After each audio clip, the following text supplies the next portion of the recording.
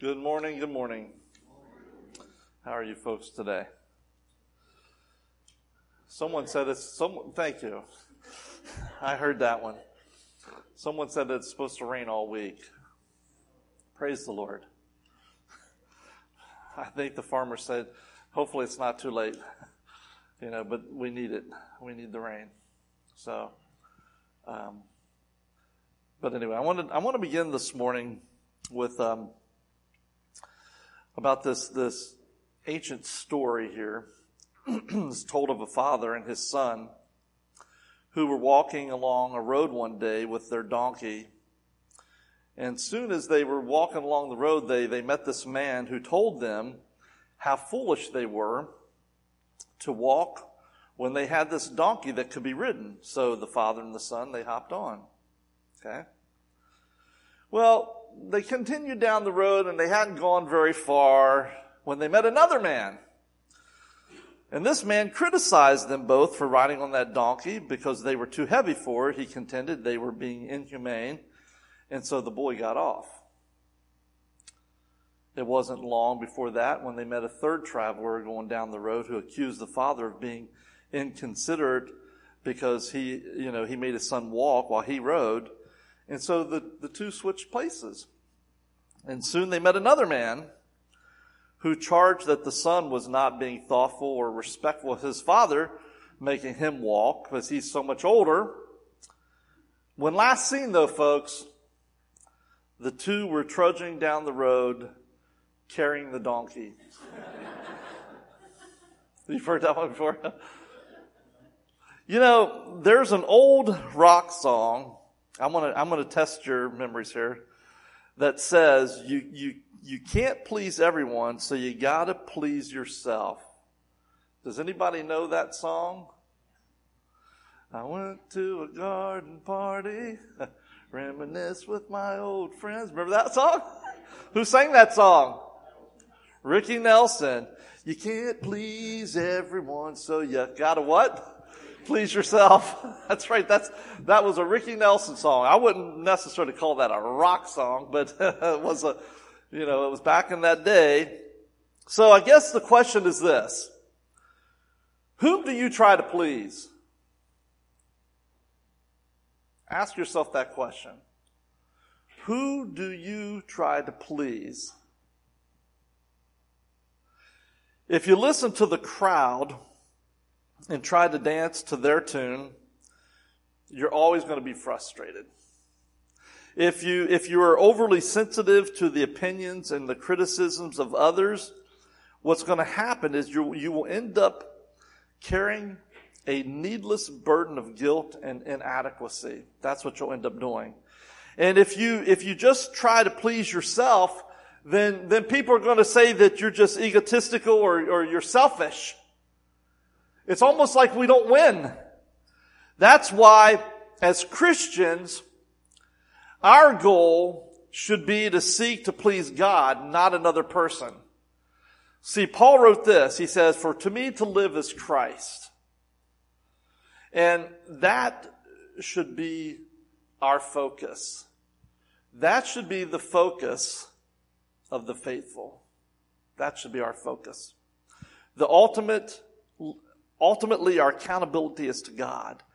We are not trying to please men, but we are trying to please God. And He's the one that tests our hearts and our minds. How many of you can think back to 2004?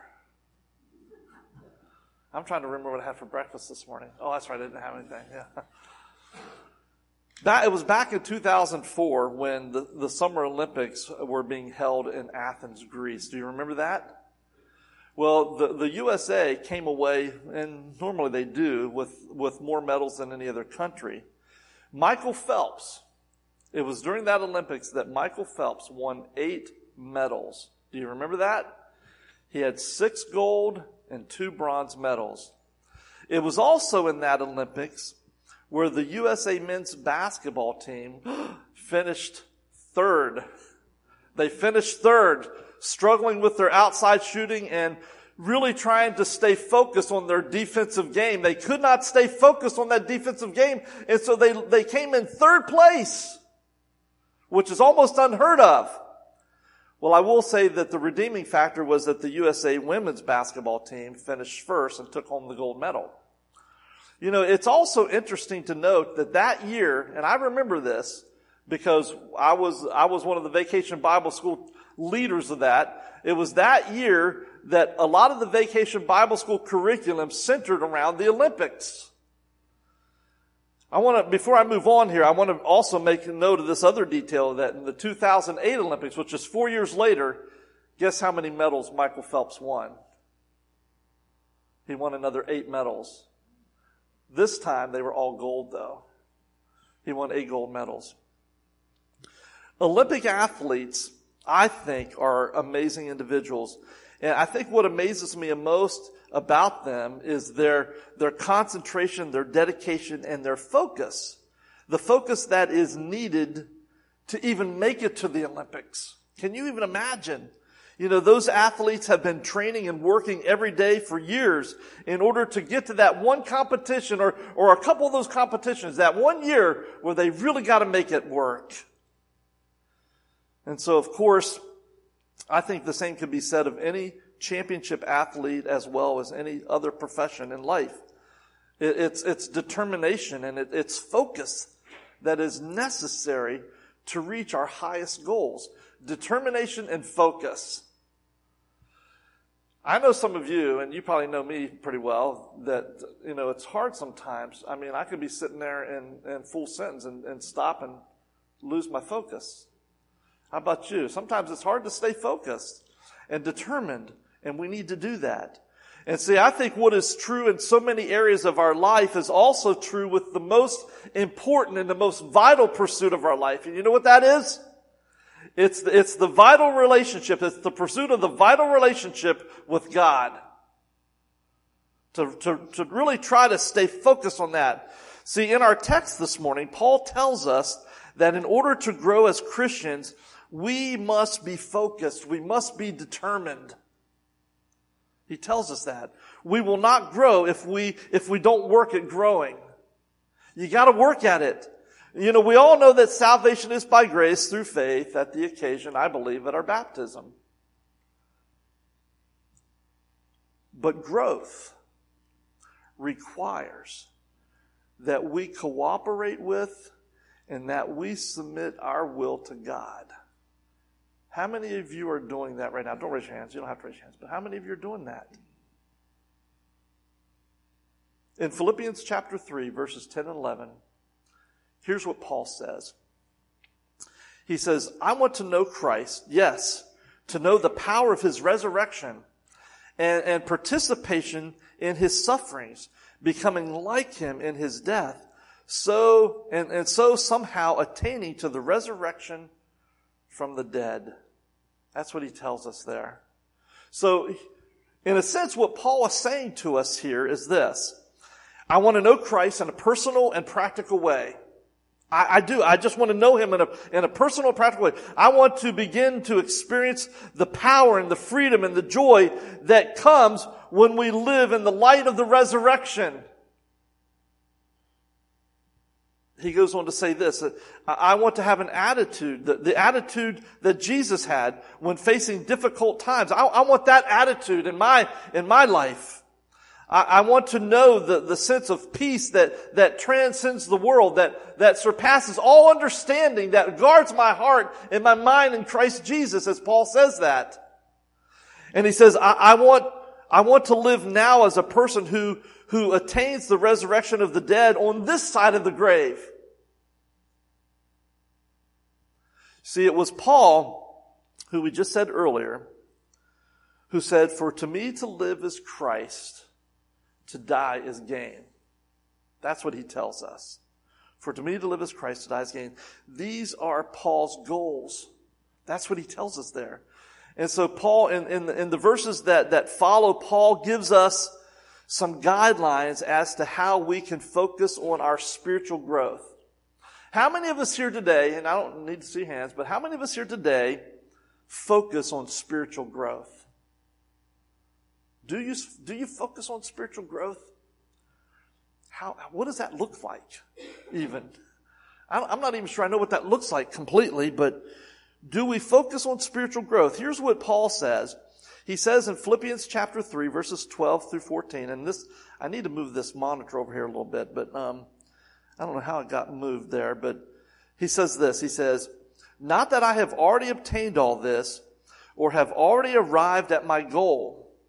He says, but I press on to take hold of that for which Christ Jesus took hold of me. It's almost like he grabbed a hold of me, took hold of him. And he says, brothers and sisters, I do not consider myself yet to have taken hold of it.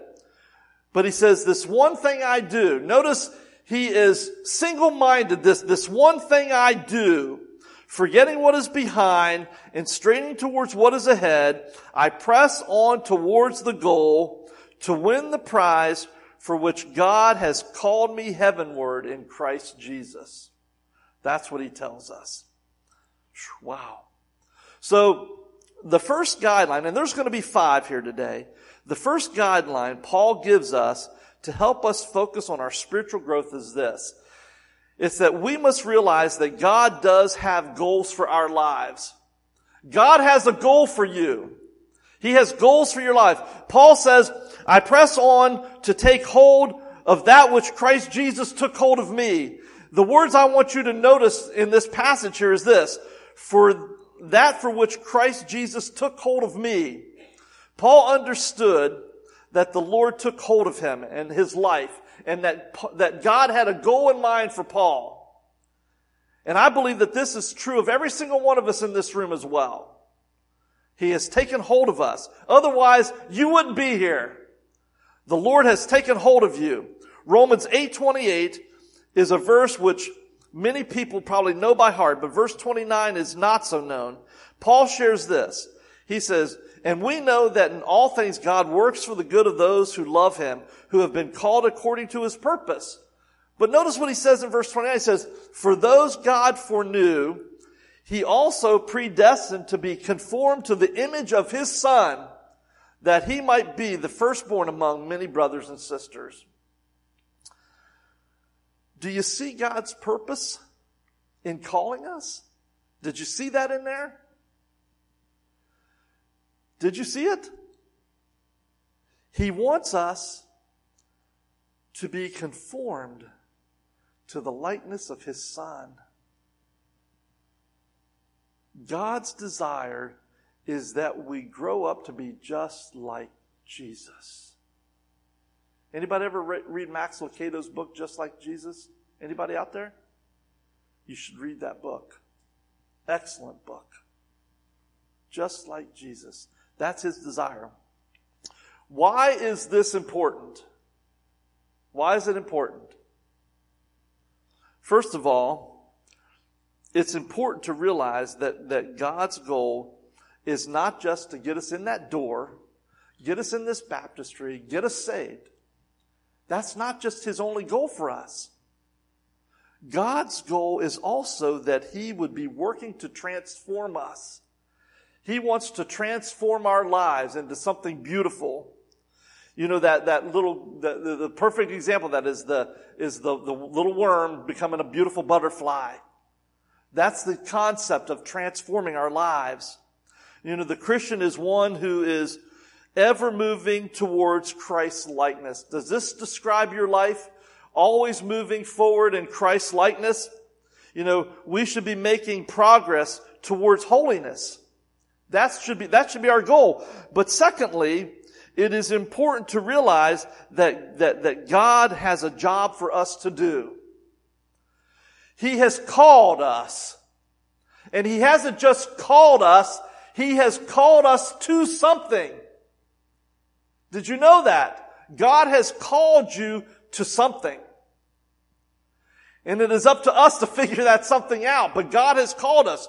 We are part of his plan. God does have a plan for your life. And his plan will lead you to joy and fulfillment and contentment. And it will ultimately lead to eternal blessing.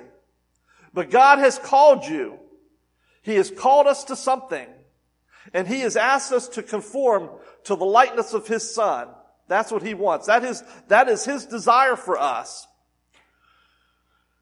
The second guideline that Paul gives us to help us focus on our spiritual growth is this: that you need to recognize, and this is going to be hard for some of you, you need to recognize that you have not arrived yet.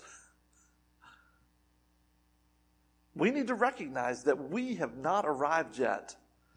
Paul not only recognizes that the Lord has a grand purpose for his life. Notice what he says there. I'm just going to read that real quick. Verse 12 there. He says, not that I have already obtained all of this or have already been made perfect, but I press on to take hold of that which Christ took hold of me. You know, he hasn't. He says, brothers, I do not consider myself yet to have taken hold of it.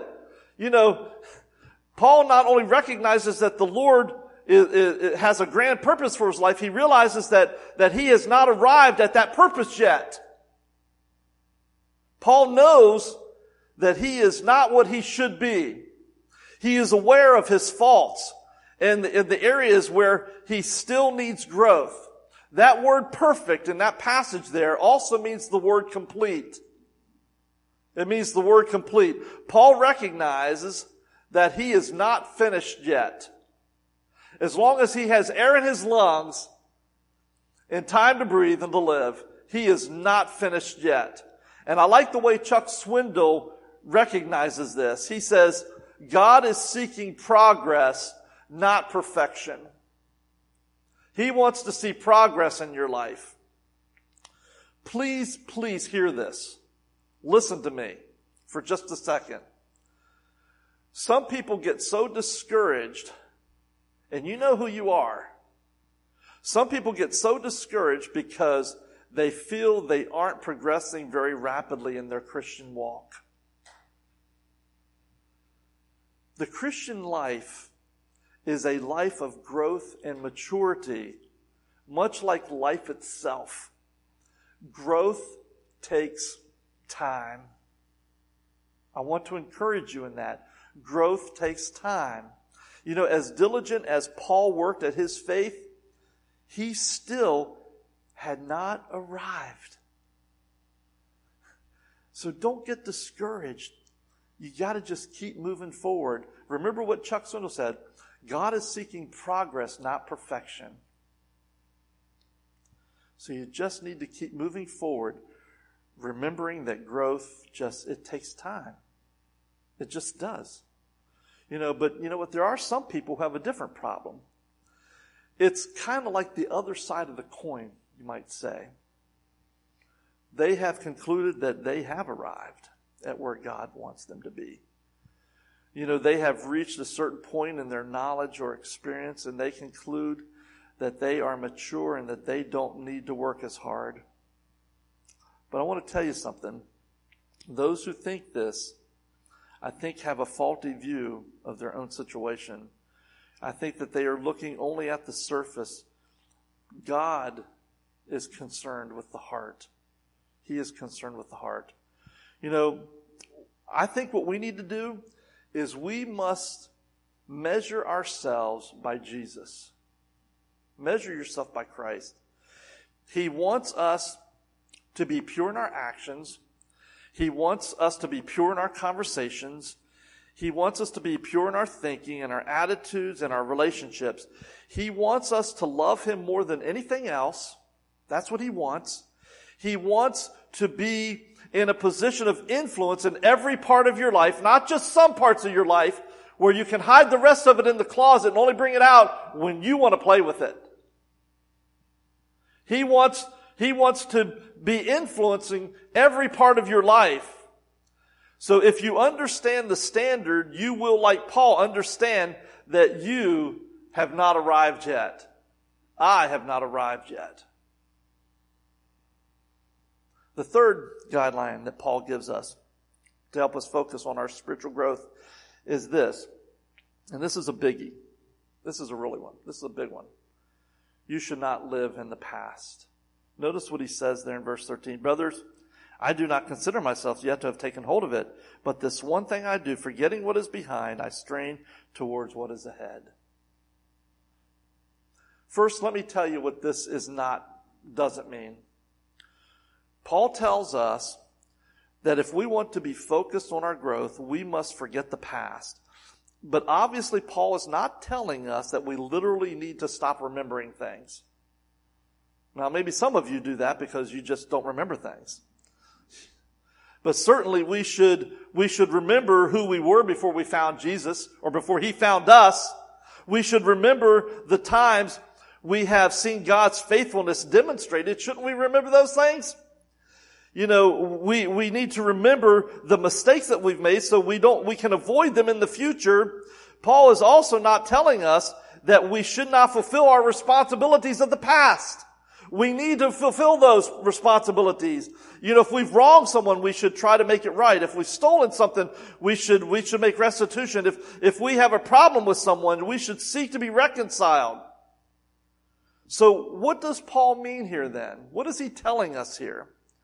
I think that what he's saying here is that when Paul talks about forgetting, he is telling us that we can't and we must not live in the past. What happened in the past is the past, and we must keep going forward. Remember what Paul said in 1 Corinthians 13? He said that love, agape love, true godly love, keeps no records of wrongs. Husbands and wives, remember that verse. 30 years ago, you said this to me. You know, you can't keep dredging up the past. The past is the past. There are two reasons we need to forget the past. And the first is this, is that we have a tendency to fixate on the past. You know, we will hold on to some bad experience, and what happens is that it becomes an anchor that just weighs us down. And I've been there. Have you been there? You know what I'm talking about. We will remember a hurt that someone inflicted, and it's just going to eat us up. We will remember a time when we stumbled, and we will determine that we're never going to try that again. How we deal with the painful times of the past is going to determine how we live in the present. It really is. And so we really need to be careful that we don't allow that to happen. We must learn from the pain, and then we move on. You know, what God has forgiven should never be taken as a burden again. And that's easier said than done, I know that. But that's the way it should be. And the second thing that I want to point out here is that we have the tendency to rest on the past. That happens a lot. We will replay the past victories and be content to remember instead of continuing to push ahead. You know, this happens to many people. Paul determined that he would not rest on past accomplishments, but always look forward to what yet needed to be done. That's what Paul did. There are Christians who are always talking about great times of faith in the past. You know, they talk about how intimate their relationship with Christ was. You know, it's all past tense. We must forget the past, and we need to focus on the present. Sports teams have this problem. Particularly the Dallas Cowboys. They have this problem. They have a great victory, all those Super Bowls in the 90s, and they glow in those victories, and then all of a sudden, the next game or the next 30 or 40 years, they lose their inferior, they lose to an inferior opponent all the time. I'm sorry if one of you is a Dallas Cowboy fan out there. Well, not really, but anyway. But the same is true with my preaching. The same is true here. You know, I will usually allow myself Sunday and Monday morning to enjoy or to learn from the past week's worship experience. I mean, the worship up here this morning was just awesome. I enjoyed that so much. You guys blend so well together. I just really enjoy that. You know, and I always like listening to Paul's communion meditations because they're pretty good messages there. But see, by Monday afternoon, I have to let it go. I just have to let it go. You know why? Because the focus is on next week. We got to move on. The focus is on next week. And so I have found that I must keep looking forward and not looking backwards. That's where I got to keep my focus. And so the fourth guideline that Paul gives us to help us focus on spiritual growth is this. It's to be intentional about growth. What do you do to be intentional about your spiritual growth? Paul tells us that he presses on in verse 14 there. And this is the same word, believe it or not, this is the exact same word that he used. If you go back to Philippians chapter 3, verse 6, it's the same word that he uses to describe his zealous persecution of the church when he was seeking to destroy the church. It is with the same kind of intensity that Paul pursues God's plan for his life. How he was pursuing the first century church to kill them, this is the kind of pursuit that he is making with God now. God's plan for his life. Because notice what Paul says. He also says, this one thing I do. He is single-minded. He is not distracted. This one thing I do. He was clear where he was headed. He tells us that he is stretching forward and he is reaching his goal. He is not only concentrating, he is straining forward. I was watching this race, and it was just maybe a few days ago, this little girl was running against this big lady, and they're coming around the turn, and they're neck and neck all the way down. And then all of a sudden, they get to like 5 feet from the finish line. And she doesn't just lean forward, it's almost like she dives forward for the finish line. And I think her baton, or whatever she had in her hand, just was past the girl that was right neck and neck with her. That's Paul right there, folks. That is Paul. He is not only concentrating, he is straining forward. The image is like that of running a race. You see people in a race lean forward. And that's exactly what that girl was doing when she dove across the line there. And this is the image that Paul uses for his desire to grow spiritually. That is his desire. Some of mankind's greatest contributions have come from people who decided that no sacrifice was too large and no effort too great to accomplish what they set out to do. A guy by the name of Edward Gibbons spent 26 years writing the history of the decline and fall of the Roman Empire. 26 years. Noah Webster, you want to know how long he diligently worked to print his first edition of the dictionary? 36 years. It is said of the Roman orator Cicero that he practiced before friends every day for 30 years in order to perfect his public speaking. What focus? What persistence? Now, think about how much energy we put into the Lord's work. Just think about that for a second. How much energy do we put into the Lord's work? I would say that for some of us, it's to be commendable. The Lord knows it. For others, the comparison might be rather embarrassing. And I guess I'm not saying that to down anybody here. Not at all. Not at all. That's not what I'm saying. I just think that what we need to do, it should lead us to ask ourselves. And I think that's an important question to ask. To think about the energy that we put into the Lord's work. It should lead us to ask ourselves some really heart-searching questions, I think. Number one is, why is our service for Christ sometimes performed half-heartedly? Why do other things always come before our time with the Lord? And you know as well as I do, when you sit down and you're going to say, I'm going to have a quiet time and I'm going to do it this time every day, then all of a sudden, everything's going to be wanting to pile on that time because that's what Satan does. He doesn't want us to have a quiet time every day at the same time of the day with the Lord. He just doesn't want that. And so he's going to try to do everything that he can to disrupt that. And I guess the other thought that I had was, why do we prepare more diligently for our responsibilities in the world than we do for our responsibilities with the church?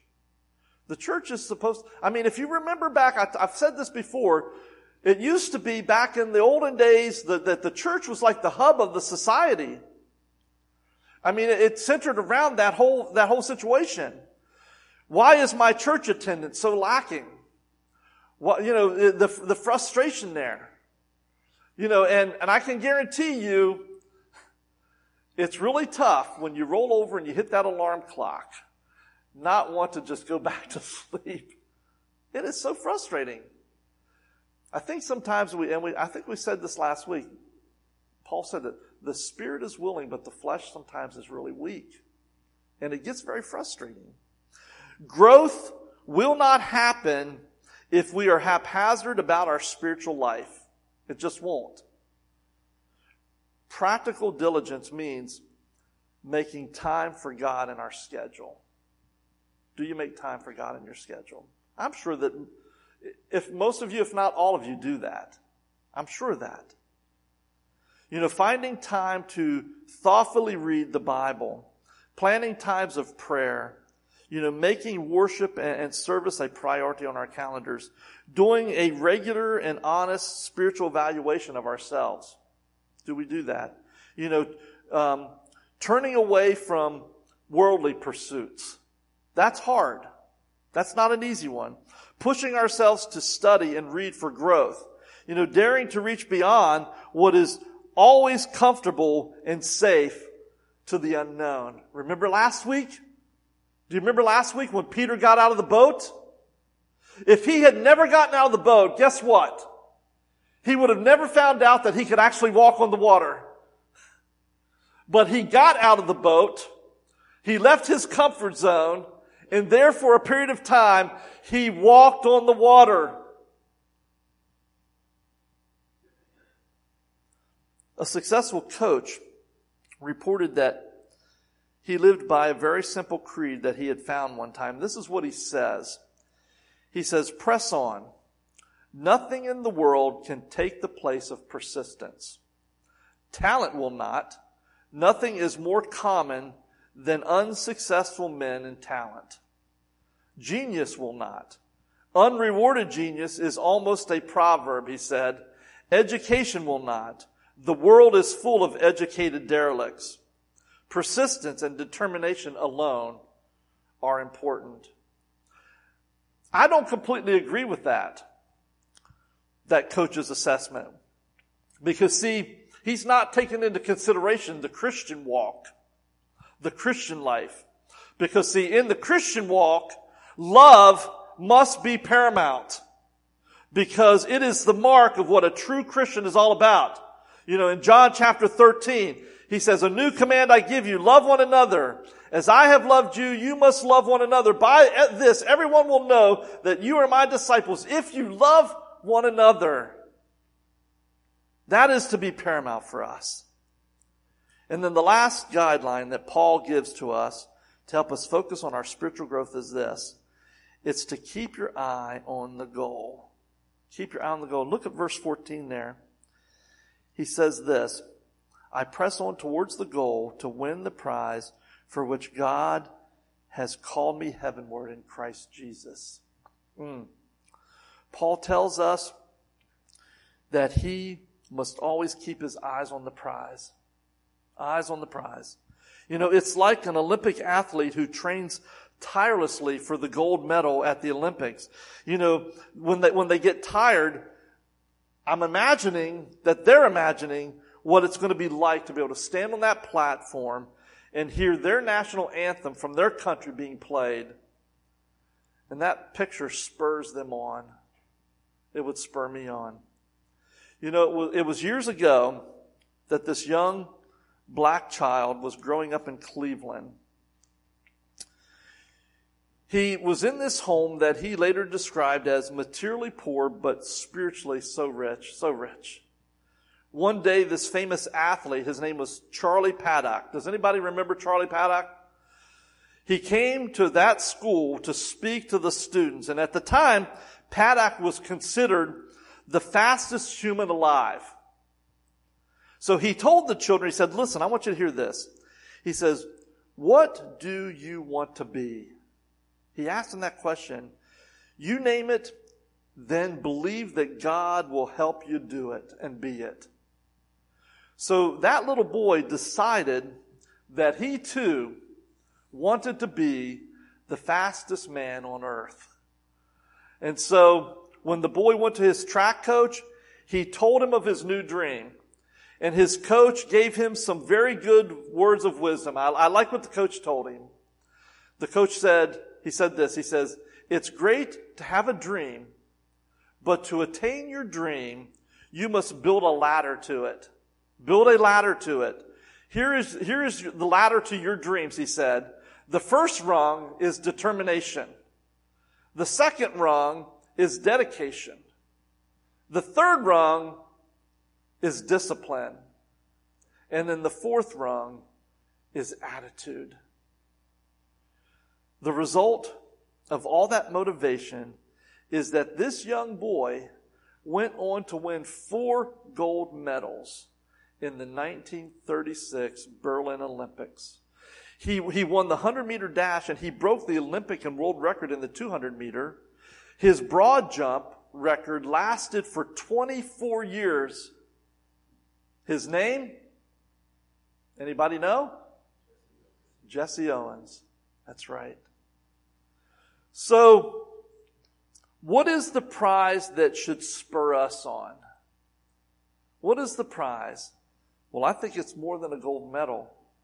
What image should we keep in the forefront of our minds that prize to spur us on?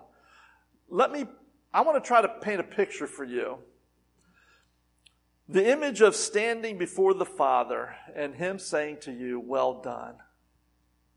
Well done, good and faithful servant. And He's not just looking at you. He's got His arms around you and He is just congratulating you. Well done. Having your life reviewed without any sense of regret or shame. Being surrounded by those, and this is really important, folks, being surrounded by those whose lives have been redeemed partially because of your faithful witness. Think about that. Those that are already in heaven waiting to see you because you spoke to them about the Lord Jesus Christ, and they're there because of you. There can't be anything more important than that. I'm telling you. How about the joy of that first moment when you see Jesus? Can you imagine? It just blows my mind. So, what does all this mean to us? What are the practical lessons for us as a church and as individuals? And I want to look at the church first. The practical lessons. Number 1 is this. Though we should be grateful for growth and blessing, we have seen we must always be looking for new opportunities to minister and to grow. We need to be looking constantly for new opportunities. Number 2, we must consistently evaluate our ministries. And if it's working, then we need to keep doing it. If it isn't, then let's develop something new that will help those around us. I constantly hear the whispers and the sayings that we need more young people here. We need more children here. And I agree with that. You know, churches like ours sometimes within 20 or 30 years might not be in existence anymore if new, younger children and younger families aren't coming in. So how do we do that? You know, we must always be on our guard that we value our traditions so much that that they become an obstacle of growth. The question must always be before us, is this something that will promote or hinder the kingdom of God, rather than, well, this is always the way we've done it. You know, you've heard that statement and it shouldn't be. Just a note here, though. I'm going to say one note here about that. I'm not talking about doctrinal integrity. We stand on what we stand on, and we're not going to bow to that. We're not going to bow to that. Paul tells us we need to watch our doctrine closely. So we never falter from that. And then we must always remember that our goal as a church here is not a particular attendance figure. And I've heard us say this. I've even said this. Oh, the crowd looks thin today. That should not be our goal, a particular attendance figure. Our goal is to honor and glorify Christ in all that we do.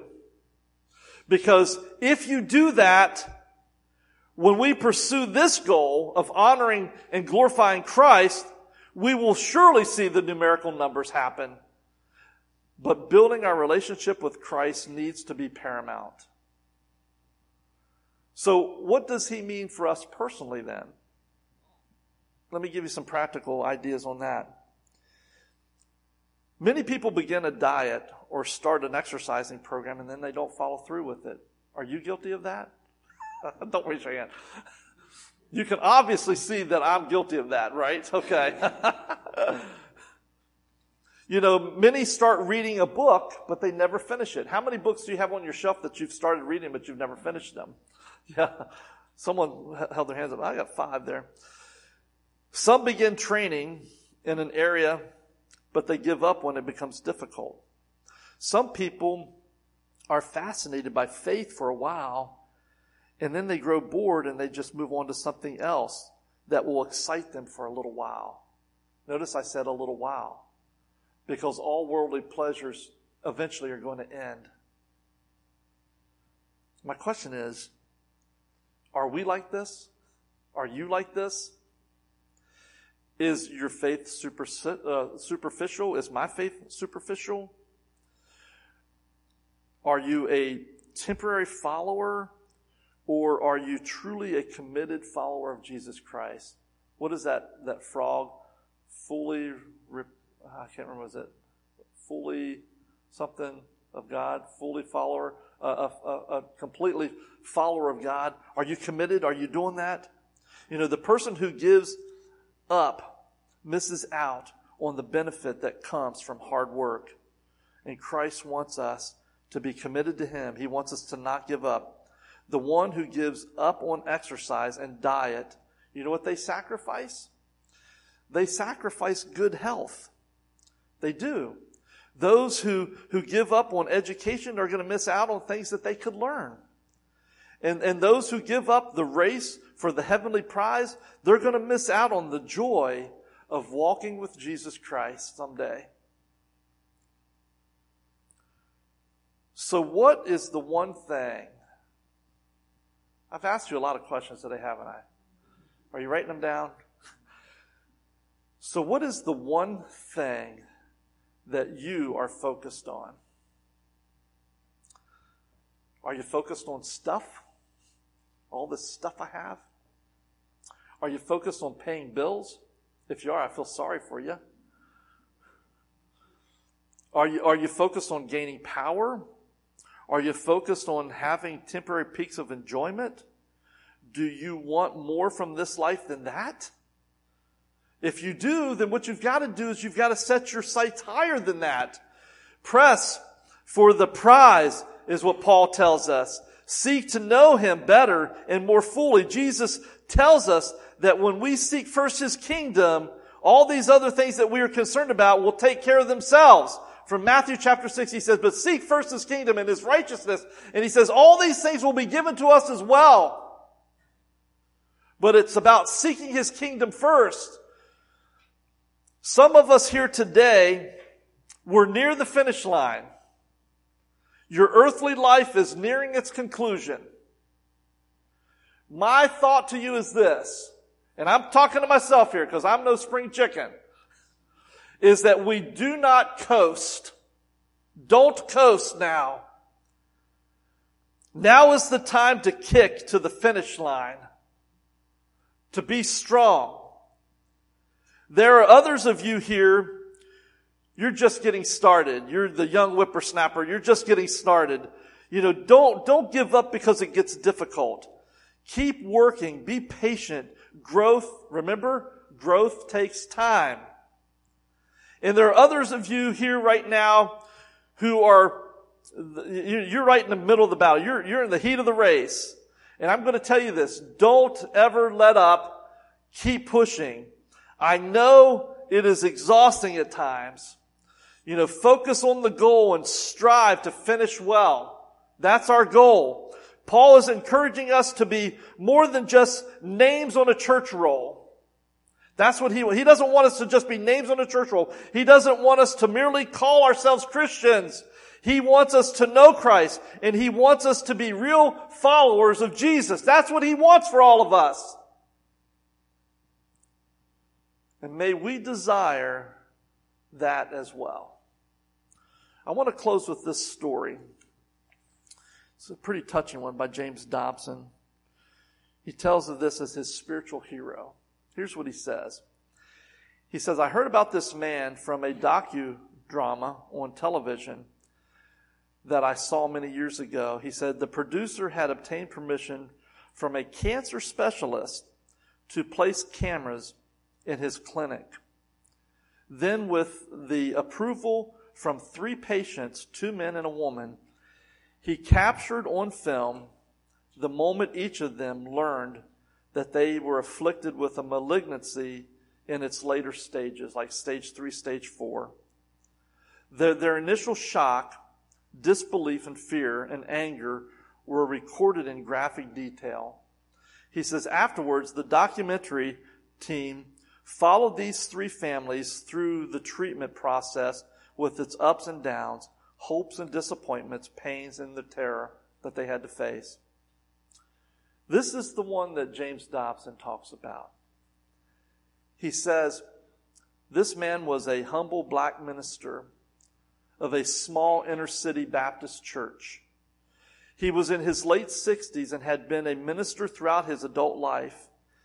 His love for the Lord was so profound that it was reflected in everything he said. When he and his wife were told he only had a few months to live, he revealed no panic. They quietly asked the doctor what it all meant. And when he explained the treatment program and what would be and what he could anticipate, they politely thanked him for his concern and they left his office. See, the cameras followed this little couple to their old car as they eavesdropped, as they bowed their heads and recommitted themselves to the Lord in prayer.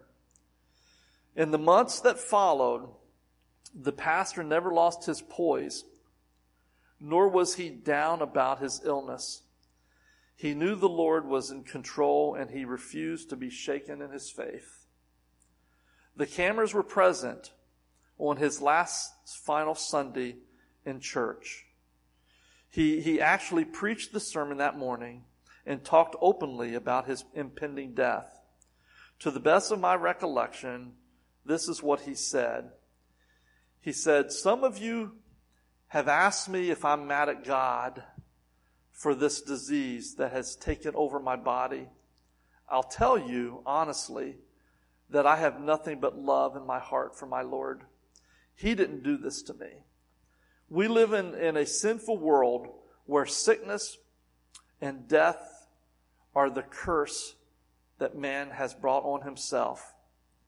And I'm going to a better place where there is no more tears, no more suffering, and no more heartache. So you don't have to feel bad for me, he says. Besides, he continues, our Lord suffered and died for our sins. Why should I not share in his sufferings? Then he began to sing without accompaniment in an old broken voice. I wept as this gentle man sang of his love for Jesus. He sounded very weak, and his face was drawn from the ravage of the disease. But his comments were as powerful as any I have ever heard.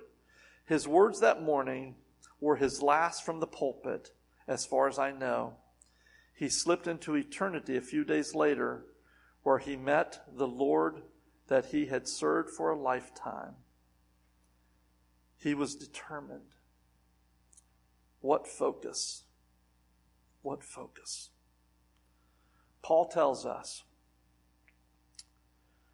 I want to know Christ and the power of his resurrection, in the fellowship of sharing in his sufferings, becoming like him in his death, and so somehow to attain to the resurrection from the dead. Not that I have already obtained all this or have already been made perfect, but I press on to take hold of that for which Christ has taken hold of me. Brothers, I do not consider myself yet to have taken hold of it, but one thing I do, forgetting what is behind and straining towards what is ahead, I press on towards the goal to win the prize for which God has called me heavenward in Christ Jesus.